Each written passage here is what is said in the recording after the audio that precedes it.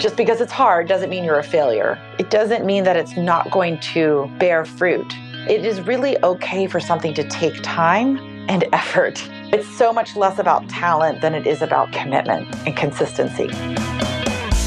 Welcome to Career Relaunch, the podcast focused on helping you overcome the challenges of making a major career change. My name is Joseph Liu, and I'm here to help you figure out the steps you can take to move on in your career and make your professional ambitions a reality. In each episode, we'll be speaking with people who have an inspiring career story to share, learning from the brave leaps they took to pursue something new, and helping you find the clarity, confidence, and courage to make your own brave decisions that improve your career and life. You can subscribe to this podcast by going to careerrelaunch.net, where you can listen to all the latest episodes and get more useful resources to help you navigate your own career journey. Today, my guest is going to talk about relaunching her career from being a senior vice president at a consulting firm to starting her own business and community. We'll talk about the importance of daily discipline and embracing the ups and downs of your career journey. Afterwards, during today's Mental Fuel segment, I'll share my own personal perspectives on how you can start gaining traction with your own goals. On today's show, I'm really excited to feature my friend and former colleague, Anne Tumlinson. Anne has spent the past 25 years working to improve how older adults receive the services and care they need. Now she's taken her health policy research and consulting to launch Daughterhood. Daughterhood's mission is to help women get smarter about caring for their aging parents by building a community around common caregiving experiences. She spoke with me from Washington, D.C. Okay, Anne. Well, thanks so much for being on the Career Relaunch podcast. And I'm super excited to have you on as one of the first guests. I would love to just start by having you tell us a little bit more about what you're working on right now in your life and career, just to kind of get us kicked off and understand what you're up to. Sure. Thanks. Well, I'm thrilled to be on the podcast with you. To kind of participate in it as you launch all of these new initiatives is really fun for me. When I watch you give your TEDx talk, all of those points in your career that you're talking about, I was there. I saw it happen in real life. The last year, 2015, was a year of taking my day-to-day work life and really structuring it in an even more disciplined way that's going to take the concept that, we invented last year and propel it forward in 2016. I definitely want to hear all about Daughterhood. And I know that's something that you launched just recently. And this is all about bringing caregivers together and helping people understand the various systems of care and building a community around common caregiving experiences, which is really interesting. Before we get to that, I would love to hear a little bit more about how you got to this moment of working on Daughterhood. And kind of if you could take us back to a few of the turning points in your career that led you here. My whole career has been focused on this kind of role of being an analyst, a consultant, a researcher, a policy wonk in Washington, D.C., working on healthcare and aging issues. And I love that. And I've always loved it. It's a great career. But there were a couple of moments over the last 10 years where I had this experience. I don't know how to describe it except as like the word tug. You feel something tug at you. And it happened, I think, for the first time when I was writing something for a client. And I got this feedback that they said, you write like a journalist. That's so unusual. And I thought to myself, wow, I really love writing, but I've never written for anybody other than a corporate client. I've never written anything other than memos and reports and, analyses. And I felt this tug, like that's something I'd like to try. Did you feel like you were a good writer before that? No, and that's the crazy thing. Had anybody told me in high school or college that I would be writing as a primary part of my job one day, I would have said, you're crazy. I'm not a good writer. I don't even get good grades in English. I really never saw myself that way. And also, it kind of came around the same time that I was asked to participate in this forum. And usually the things I participate in are for the expert community. And instead, I was asked to come and speak to a group of women who were taking care of their parents or were being cared for. Toss back a few drinks and talk about these issues that come up around aging, caring for aging parents, being an aging woman in this society. And I was asked to be a speaker, not as an analyst, but as somebody who knows a lot about this topic, but brings a level of heart to it. That was a pivotal moment because the tug was so strong. I thought, I want to do this. How much time passed before you actually decided to make the shift? A lot. So that was probably 2008. And this is the thing about those tugs. You can ignore them for a long time. It's so easy to stay in what you're comfortable with and what you're already doing. I would say to people, I really want to write a book. I really want to write a book for consumers. And I talked a lot about it. So you were actually thinking about doing it? I was thinking about it, but I really could not, for the life of me, get from that idea that I wanted to do that. What do you think kept you from doing it? I had no idea. That movement from a job in which I receive a salary that comes into my bank account every 2 weeks to I'm writing a book is a big leap. And I tried to do it. So I was like, I'm going to get up every morning at 5 a.m. and start writing the book. And I would start writing. Here's what I learned. I had very little patience or tolerance for that process of writing and scrapping and practicing. I wanted it to come out perfect the first time. So I would sit down and would it be hard and frustrating? I would say, I failed. It was hard, so I failed. So never mind. And then that activity would just go away. Yes. Life is also happening at the same time. So, I have young children. I do have a job with responsibilities. And then I got divorced. And I think I've said this to you before. There's nothing like a divorce to really quickly help you understand where all of your biggest fears and self-doubts are. It's a very traumatic and big thing to go through. Was that when you started to realize you wanted to make the shift? No.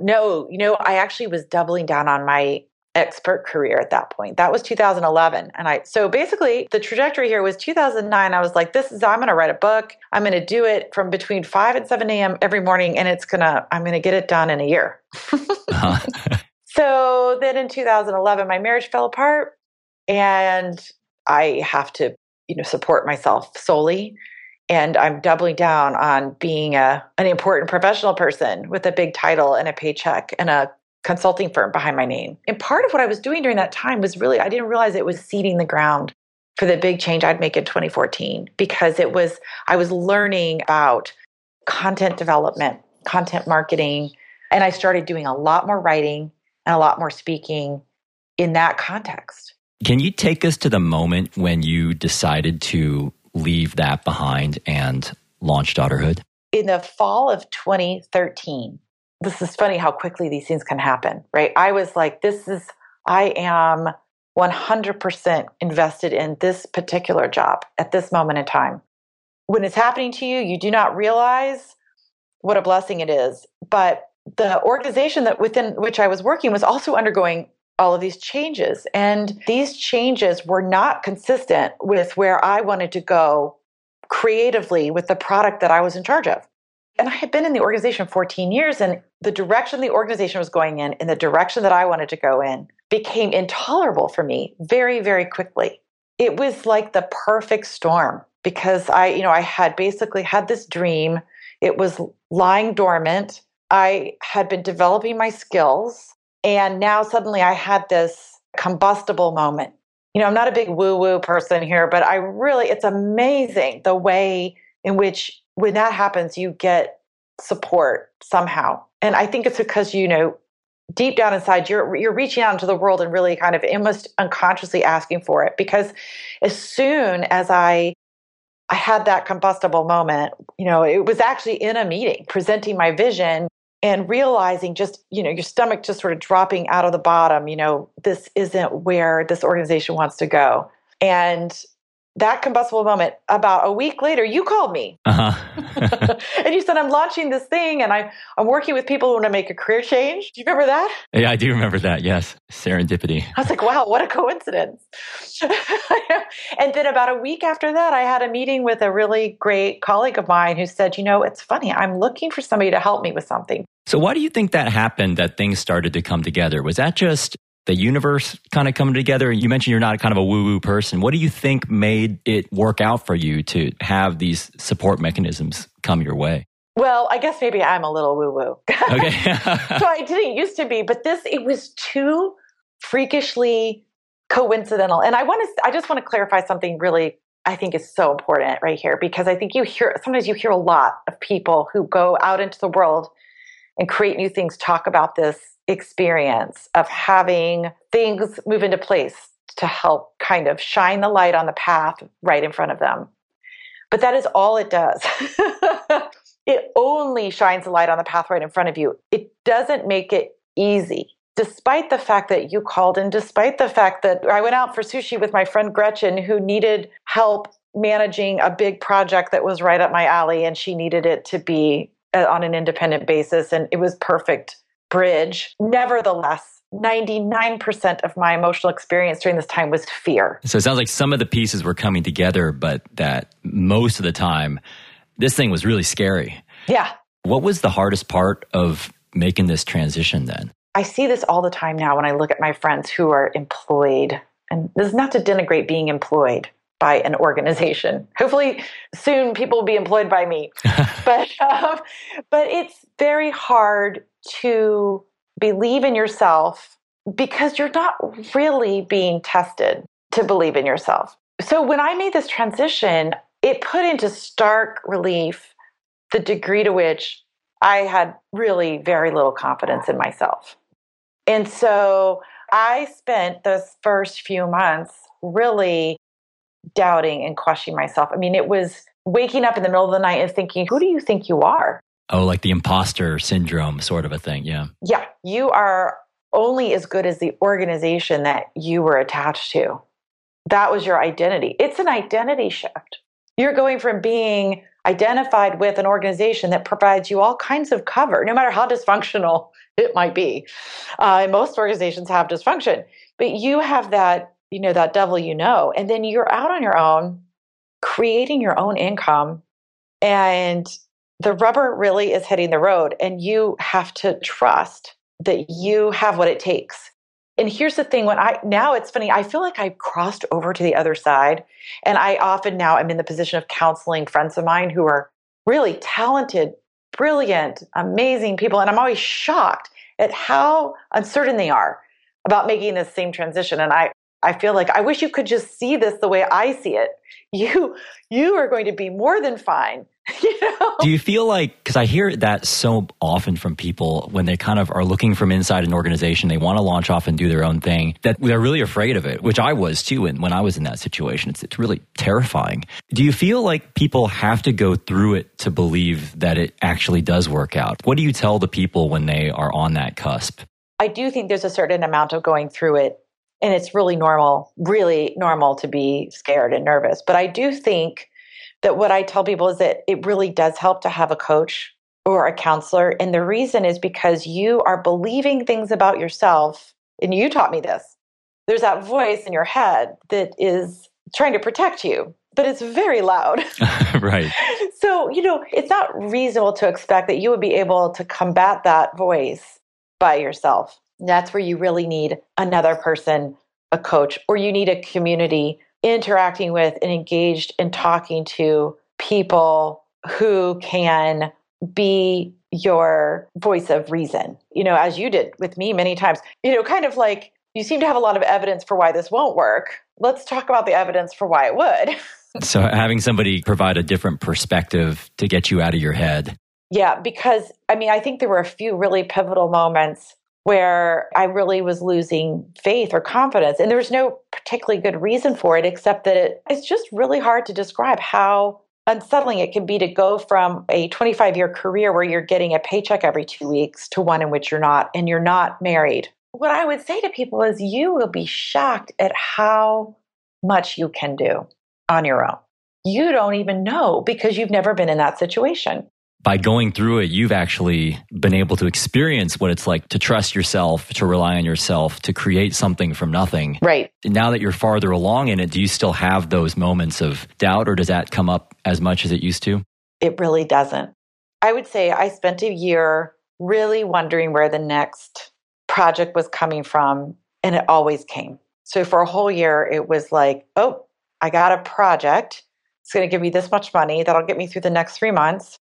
And right about the time that project would be over, in would come the next project. And I should say, so that was happening at the same time that I was really trying to develop the daughterhood concept. So the kind of the same thing was happening on daughterhood. How surprising was that to you to have these things continue to be in the pipeline without you having to necessarily go and proactively seek it out? I was completely shocked.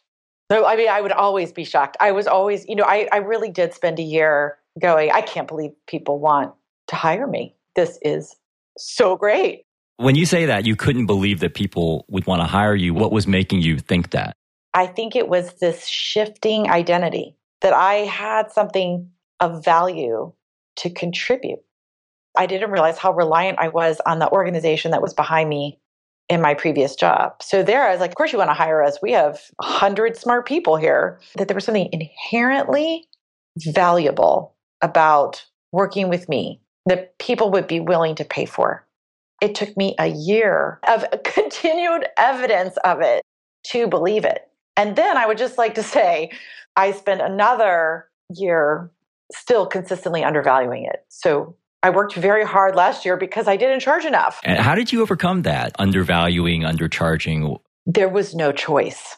There's so much work coming in. After a year of this sort of like, what? There's work? That's great. And then it started to really come in. And I got to, follow the share, and I realized I cannot, because I'm not charging enough. It's affecting daughterhood. It's affecting my kids. It's affecting my health. And I can't explain it. Again, this gets back to the kind of woo-woo stuff. There's a chemical, an alchemical process happening internally as you're going through all of this. There are forces inside of yourself that start to shift. Like this moment, this ball where I thought, people will actually pay money just for me to give them advice. I don't have to produce the perfect product or paper. It's enough. I am enough in the experience that I have, and the knowledge base that I have, and what I've been involved in. So knowing what you know now then, Anne, because it sounds like you now are at a point where you feel comfortable knowing that you have a lot of value to offer. What advice would you offer to the past Anne as you were making this shift into daughterhood? Just because something is hard doesn't mean that you're failing. It doesn't mean that it's not going to bear fruit, that it is really okay for something to take time and effort. It's so much less about talent than it is about time and effort and commitment and consistency. And that's where the magic happens. Not to sound like Elizabeth Gilbert, but she's right. It's that butt in chair every day. That's 99% of it. And it doesn't really have that much to do with you personally. It's just, are you committed? Are you all in despite your fear? And I once heard Mastin Kipp say something that I actually wrote down and taped to my wall. He said when he was starting out writing The Daily Love that he was living, I guess, in some suboptimal situation and little tiny little room. And he said he heard this voice. So he's very woo-woo, right? But he said, your faith is the size of this room. So it's a very small room. And then it said, but that's enough. It's enough.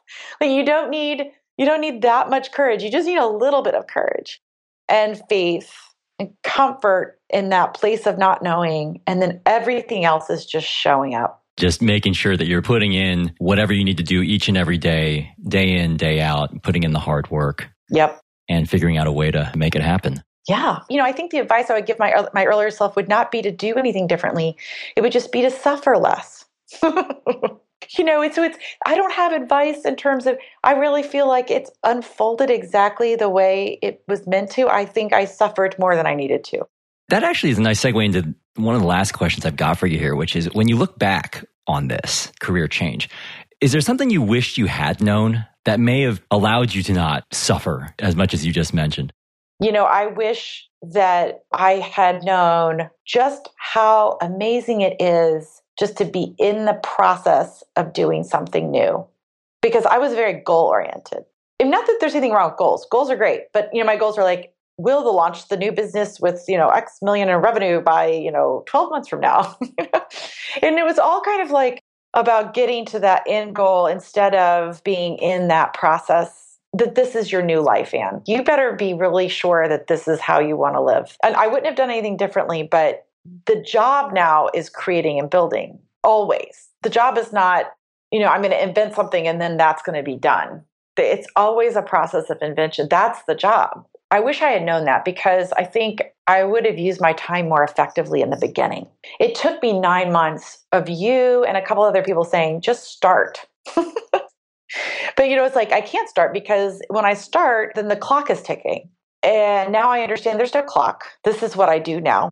There's a painter whose painting started getting shown in her 90s. She'd been painting for 60 years. You really have to love painting. What I wish I'd known was that this was about loving this process of doing this.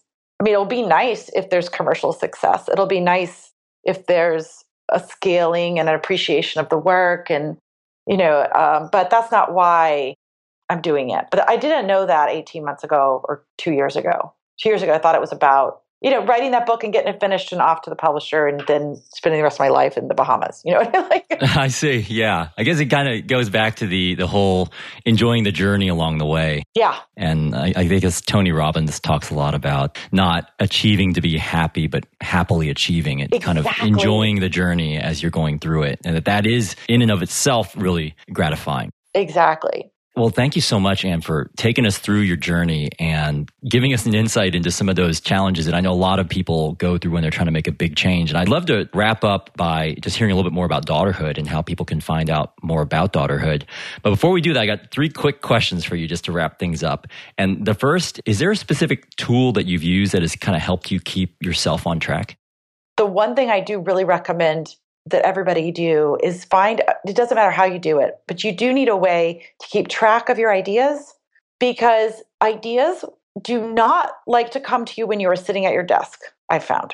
So inevitably I'm walking somewhere, and I have to stop and pull out my phone, and I just use my notes. The Notes app on your phone. Yeah. And I just type in whatever phrase or idea or thought comes to me. And I think one of the most challenging things about this is that you will find the more creative work you do, the more creative work you will want to do. So you start bringing things into the world, and it opens up some hatch in the back of your mind. So just be prepared. You don't have to follow every thread, but I have an idea book. I give every idea 1 page to express itself. And then I leave it there, because then I feel less pressure to execute on everything. And that's how I keep some discipline. What about the best career advice you've ever received? Right when I was leaving, this mentor of mine, he sat me down, he goes, you're just going to have to get in the boat. Just get in the boat and start rowing. Just get going. Just start. I mean, you hear a lot of people say that, but it was really true. That was great advice. And then if one path doesn't work, you just go down another. There's no such thing as failing. You're not failing, you're trying. He said it was an Army Ranger, and he was in that Ranger training that is so bleak, and all these guys washed out, and he said the only reason he stayed was not because he was big or strong or tough or brave. It's just because he would wake up in the morning and be like, okay, I'm just gonna get up. I think that might actually have been the most valuable. I found that to be such a relief. Oh, you don't have to be brilliant. You don't have to be Mark Zuckerberg. You just have to get up. I guess it goes back to how you said just showing up and just doing something. Yeah. Anything each day will help you make some progress. Amazing how that will work out. And finally, so what's one habit that's consistently served you well in your career? I think it's a mental attitude of just not staying down too long. So here's the funny thing. I don't have great habits just in general. Okay. I have tried so hard to get up early in the morning or meditate or blah, blah, blah, blah, blah, blah, blah, or run, exercise, you name it, whatever it is. I can't. I'm not good at habits. But the thing that I am good at is deciding that, whatever the setback is, I'm more committed than ever to moving forward in spite of and because of things that haven't worked out. So it's like a mental process that I go through that just says, and maybe this is, harping on the same theme again. It's just like, just always get back up. Just get back up. Mm-hmm. And, it's like the theme from Rocky is playing in the background now, Right. So with that music in the background now, I want to wrap up by talking a little bit about Daughterhood here. So you launched that, you're organizing these meetups and you're building more awareness for your community, and it's all about caring for aging parents. Can you just tell us a little bit more about the meetups and what you're focused on right now? So the meetups are a huge initiative of mine right now. I am launching a recruiting effort to get community leaders all around the country to start Daughterhood circles in their local communities. We kicked it off in San Diego last year. It went really well and we learned a lot. And one of the biggest things we learned is that it takes commitment and leadership at the community level in order to create community around this issue, but that it's really needed. It really is all about providing women with the information, resources, and support that they need to do this job, which is a hard one. And all these themes we've been talking about with starting your own business, families' experiences, like this is very, very, very hard caring for another adult. And just because it's hard doesn't mean you're a failure. And that's our message. I think bringing communities together is going to help spread that message. So if there are women out there who want to get smarter about their aging parents, or they want to learn more about Daughterhood, or they want to get involved with one of these communities, where can they go to follow you or to find out more?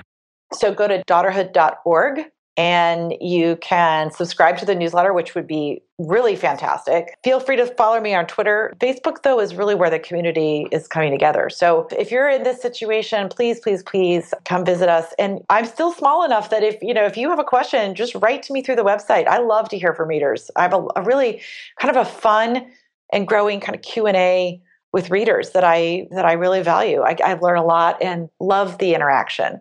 Well, thank you for making yourself available to those people, Anne, and thanks so much for taking the time to share your journey with us and for telling us about Daughterhood. And I just really appreciate you being willing to talk through not only the highlights, but also some of the lower moments throughout your journey, because that's what we all go through when we're trying to do this. So thank you so much. Thank you very much. I enjoyed it. So I hope you enjoyed hearing Anne's thoughts on how to recognize when it's time to move on from your current job, the power of taking small steps every single day toward your goals, and how to manage the ups and downs of your career journey. Now it's time to wrap up with today's Mental Fuel, where I'll be sharing my own thoughts on the power of daily habits. This is the part of the show called Mental Fuel, where I'll finish up the show with a brief personal story related to one of the topics we covered today, and then I'll wrap up with a simple challenge for you to help you move forward with one of your own career goals. So for today's Mental Fuel, I'm going to leave you with a few closing thoughts on one of the ideas Anne touched on, which is the power of daily habits. Then I'm going to finish up by sharing a free resource you can use to help you gain some traction against your own goals. So back in 2007, after finishing my MBA, I was living in San Francisco and I was working as a marketer for a large consumer packaged goods company. I'd been managing a long-distance relationship with my then-girlfriend, now wife, who had finished up her PhD in London and was working in Nottingham in the UK. So later I decided to make the leap out to the UK, but didn't manage to line up a job before making the move. So I left my job behind in the US and moved to the UK without a job in place. And it was my first time attempting to get a job in another country, and I'd had a really hard time getting any good advice on how best to approach this.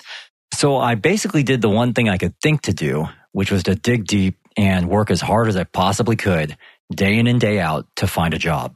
And I basically treated finding a job like my full-time job and committed 8 hours every single day to job hunting or networking or outreach.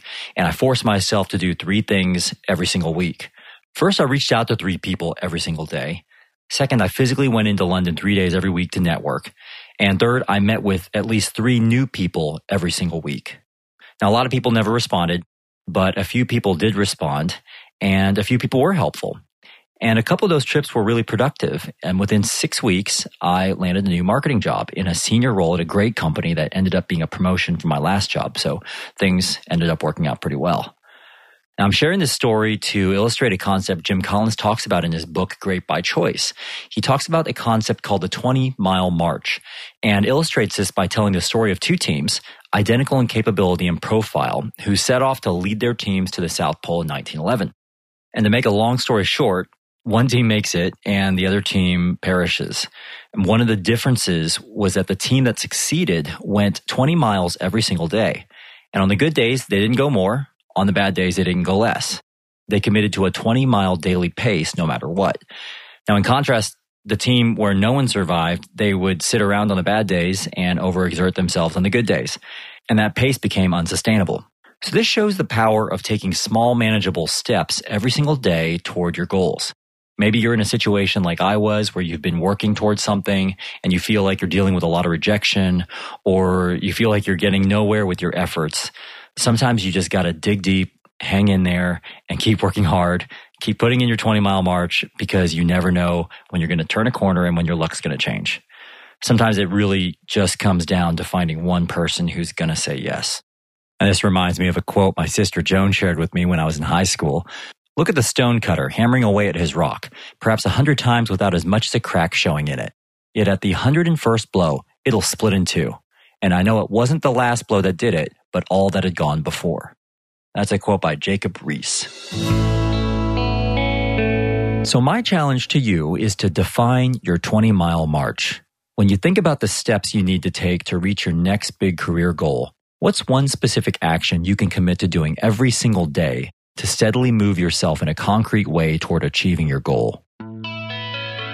If you could use some structure to help you define the commitments you want to make, you can download a free framework I created to help you do this at careerrelaunch.net/episode 3, where you can also find a summary of the key ideas and links mentioned today. While you're there, you can subscribe to the show or leave me a comment or question. I'd love to hear from you. That's careerrelaunch.net/episode 3. Thanks so much for listening to this episode of Career Relaunch, and a special thanks again to Ann Tumlinson for joining us today. This episode was mixed by Raid Sandtrack. Electrocardiogram wrote and performed our original theme song. I'm Joseph Liu, and I'll see you next time.